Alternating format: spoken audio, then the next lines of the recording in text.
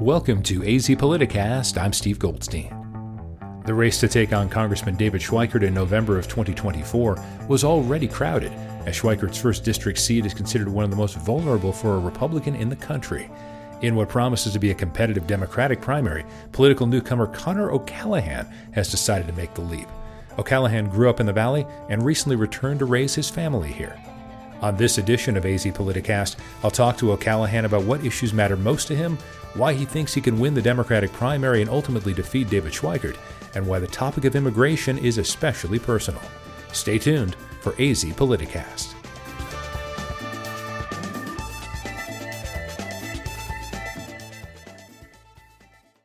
What makes you want to be a member of Congress? Running for office has its ups and its downs. It's a real challenge. What makes you have that drive right now to do it? Well, Steve, this district is very important to me. So I grew up here. I came here when I was 4 years old as an immigrant kid, and I went kindergarten through high school in the public school system here in Scottsdale, graduated from Chaparral High. And my wife and I moved back here a few years ago. We're also raising our three boys here. They're in public school as well, and also zoned to attend Chaparral. And so I've lived in a lot of different places, but I've spent more time here in the district than anywhere else in my life. This is home to me. It really matters a lot to me. And when I've seen what we've done in the last few races, where we've come close, but we've come up short in defeating David Schweikert, who is a very, very beatable candidate, with the right nominee on the Democratic side, I looked at sort of the state of this race and the people that were in, and I just felt like we were potentially going down the same path again, where, there was nobody that was clear to me that could defeat David Schweikert. And I know that I can beat him, and that's why I'm running. When it comes down to actually running for Congress, what are some of the issues that David Schweikert has not addressed to your satisfaction, but also some of your fellow candidates? Sure. So I think David Schweikert's done very little, right? He's got an A rating from NRA. He's 100% pro-life. But even worse than that, he's a guy who comes here. He's a consummate insider politician. He'll come and, act all folksy and say, I'm a moderate, I'm a common sense guy. And then he goes to Washington and votes against things like lowering insulin prices, lowering prescription drug prices. He, voted to not to certify the election on January 6th. And he also voted against the Violence Against Women Act. So I think painting the picture of Schweikert and his ineptitude is pretty easy. I think in terms of the issues that matter here to voters in CD1, it's sort of twofold. You have national issues that I think matter to all Democrats here in CD1, matter to all Arizona Democrats and matter to Democrats nationally. And those are things like protecting a woman's right to choose, codifying Roe v. Wade, working on common sense gun reform. Clearly that's something we've done very, very little on.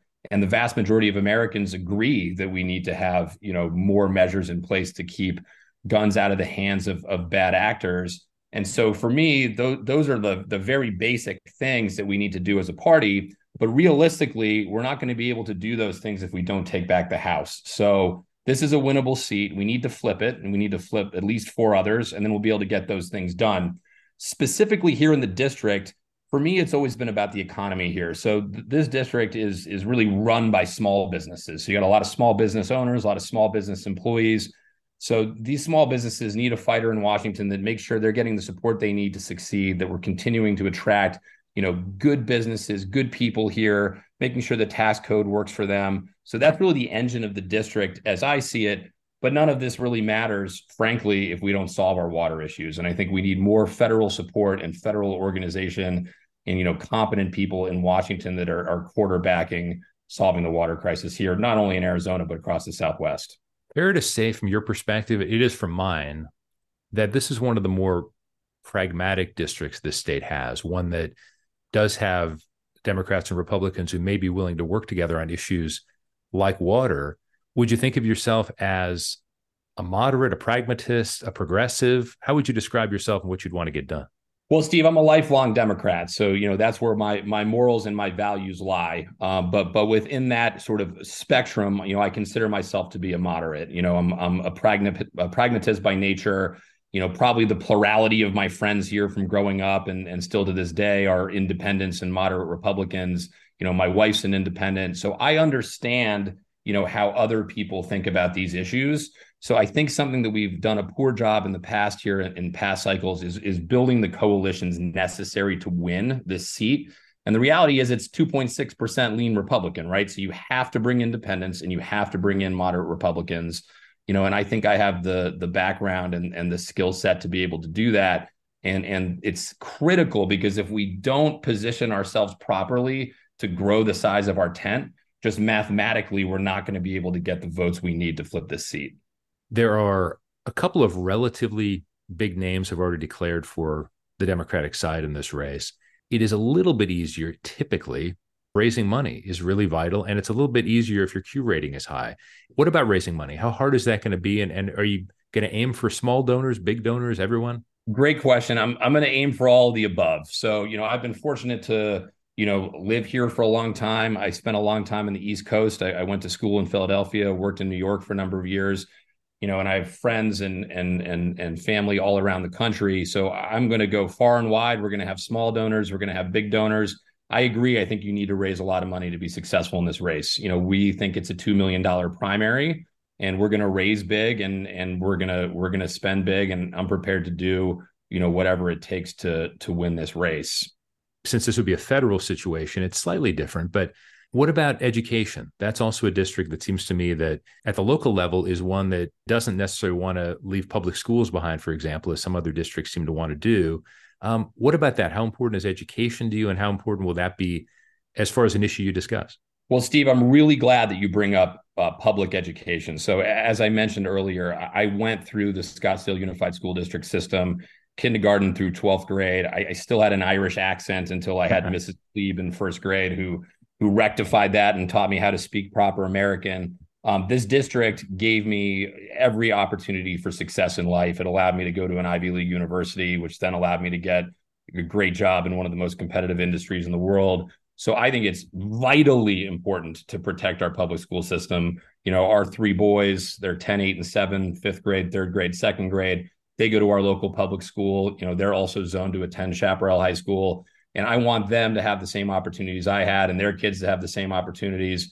So I do agree with what you said. I think public schools, it's crazy, but they've almost become like a wedge issue here. And it's almost become, Republicans against Democrats, and Democrats are fighting to save the public schools and Republicans want to tear them apart. I'd like to think that, to your point, we're a little bit more pragmatic than that. And it's those aren't the battle lines. But I think that, not only here locally in our district, but even statewide, nationally, having, solid public schools, passable public schools where people can go and get a good education and set them up for success in life and whatever they want to do, whatever kind of field they want to work in, whatever kind of college they want to go to, or trade school or community college. That should just be very basic. Everybody deserves that. And that's something that I feel very, very strongly about and very passionately about, and we need to protect it. Now, a lot of this needs to be done at the state level. And, there's obviously things that can be done federally, but the voucher issue here in Arizona is completely out of control. And it's not only going to sort of strangle the public schools over time, but it has a threat. It could threaten to bankrupt the entire state. So, we need to figure out how to get those means tested at a minimum. But again, that's more of a state issue. But I couldn't be more passionate about public schools. And I believe that they're a bedrock of our society. Hypothetically, you win the Democratic nomination. That Republicans are going to come after you in terms, they're going to find something that you're soft on, or I'm not exactly sure who the poster person would be now, but you're going to be pictured with Nancy Pelosi and the squad and all these other people because you're a Democrat, you're going to be all those people. It's not that you're Conor, you're all those other people. Are you prepared for that sort of thing, to have your record, your history, your views torn apart like that? Because as you said, this is a district that could really turn the house. I mean, this is one that Democrats have been trying to turn for a while. Are you ready for some of the nastiness that might come? Steve, I'm absolutely ready for it. I think you hit the nail on the head. It's absolutely coming. I'm married to a Persian immigrant, so I'm in a mixed race marriage and have mixed race kids. I'm sure that'll be fodder. Next thing I'll be married to an Iranian terrorist operative. All of that stuff is going to happen. And you're completely right that I'll get painted with all the boogeyman negative brushes that the Republicans, and especially the MAGA Republicans, do about Democrats. I'm ready for it. And frankly, Steve, I think the voters here in CD1, you hit the nail on the head earlier. They're pragmatic, they're smart, and I think they're smarter than that. I think they know what I bring to the table. I'm from the district, I'm for the district. So we'll weather all those personal attacks and weather that storm. And don't worry, we will be punching back hard, and we'll get this thing over the goal line. One of the issues we haven't discussed that is certainly a federal issue, and one that there's been hope over the years, both on the Republican and Democratic side, there can be some sort of compromise for it.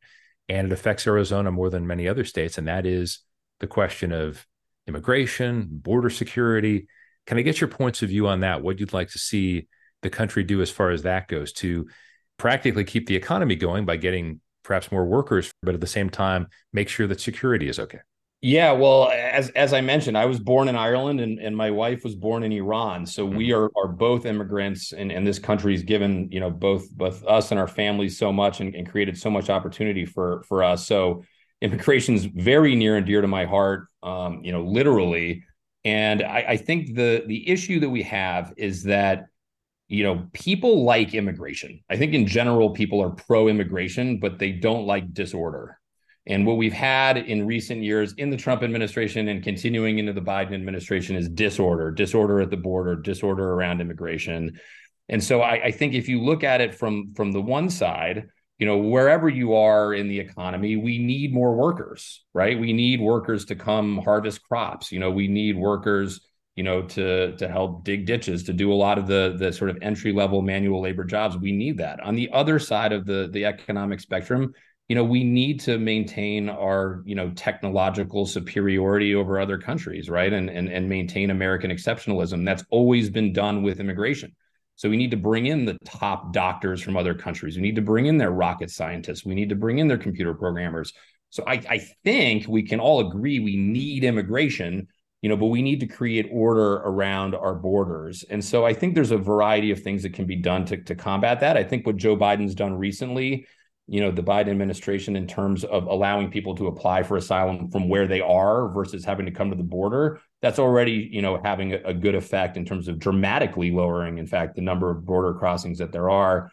And I think a lot of this, there's no easy fix. If there was, it would already be done. But it's something that needs to be looked at holistically. I think we need to think about our foreign policy with the countries where a lot of these immigrants are coming from, because ultimately it's like so many problems. You can put on as many Band-Aids as you want or try to fix things as much as you want, but unless you really solve the problem at its source, it's going to continue to be bad, or at a minimum, it's going to continue to flare up, here and there over time.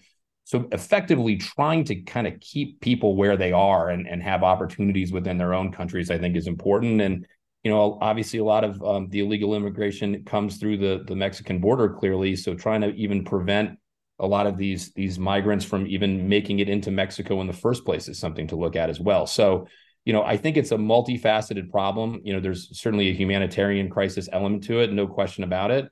And so, you have to look at it from all angles. But immigration is good, disorder is bad. And I think the ultimate goal is to try to have a robust immigration system here in America, and also just have things be a lot more orderly than they've been in recent memory. Clearly, we have seen partisanship grow in the country, but even especially in the U.S. House. And we're seeing things where it's almost impossible to see Democrats and Republicans working together on much of anything. There are a few exceptions, but not many. How important do you think that is, knowing how you've been a lifelong Democrat, knowing that you want things to go in terms of the Democratic philosophy more than some of what we've seen, certainly from the MAGA Republicans? But is that important to you, that if you were to get to office, to support the issues you think the district cares about and that you care about, but also try to find common ground? Or are we at a place where it's just too difficult to do that now? Well, we certainly have arrived at a place where it's been too difficult to do it, right? And I think that's one of the main reasons I'm running. I think we need more pragmatists in office. And I think we need to get back to an era. I mean, you go back to the Clinton administration, there were a lot of bipartisan things that got done. And frankly, we balanced the budget in the Clinton administration. So, it wasn't that long ago, we can get back to a place of civil discourse. And as a lot of people have said, right, we need to be able to disagree without being disagreeable. And I think that's totally true. Things have become, I think it's the 24/7 news cycle and the focus on sort of the polls of both parties, right? So that's what hogs a lot of the media coverage. But the reality is most people still live much closer to the center, on both sides. And as we discussed, today, you have gun reform, certain things like expanding background checks, waiting periods, increasing the minimum age to purchase an assault weapon, all these things. These have like the support of the vast majority of Americans. yet nothing gets done. And so I think we need to bring things back, to your point, to a place where you can have discourse with the other side. And it's like, okay, look, we might not agree on 30% of things, but there's probably 70% of things we can agree on. So let's do that stuff, and it's the age, let's not let great be the enemy of good. Let's get things done that we can agree on. And then over time, we kind of hash out and figure out the bigger issues that are more contentious. But I think we've just had so much gridlock in Washington that needs to be broken. And, in my mind, doing something is always better than doing nothing. And I think there's plenty that can be done if we can bring reasonable people to the table that can have reasonable conversations across the aisle. And I'm certainly somebody who can do that. Anything we missed, an issue you feel like I should have brought up that I didn't? Anything else you want to say? Well, one thing I think that's super interesting that's going on right now in the state, that's completely insane, is this Fonda Monte, water issue. And so when we talk about water and solving the water crisis, there's so many different aspects to that. But you look at the states involved. You have California, Nevada, Utah, Colorado, New Mexico, Arizona, obviously. You need federal organization to bring these states together. And then within the states, you have disparate interests too. You have farmers, you have some big cities, you have the Native American lands. And so everybody's sort of fighting for water. And the reality is we all need water. Everybody needs to get it.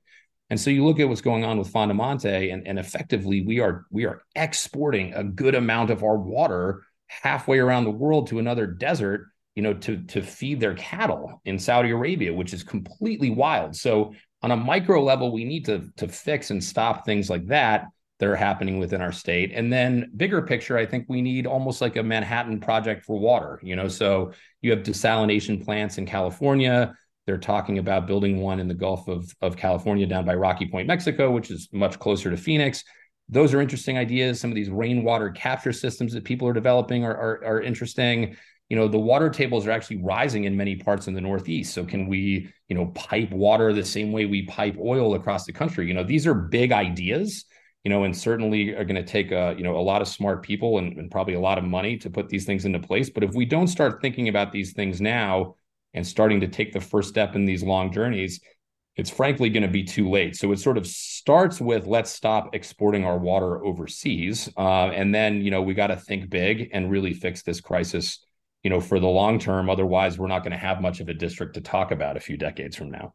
That is Conor O'Callaghan. He is the newest entrant for the Democratic side in Congressional District 1, hoping to face David Schweikert in the general election. Conor, thanks so much for the time and good luck. Steve, I appreciate it. Thanks for having me on.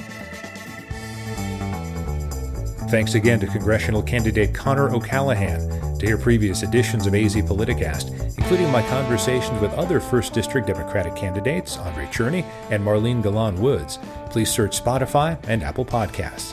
I'd also ask you to subscribe, rate, and review. If you have guest or topic suggestions, send them to me at azpoliticast@gmail.com. Music for this podcast is from Epidemic Sound. I'm Steve Goldstein. Thanks for listening to AZ Politicast.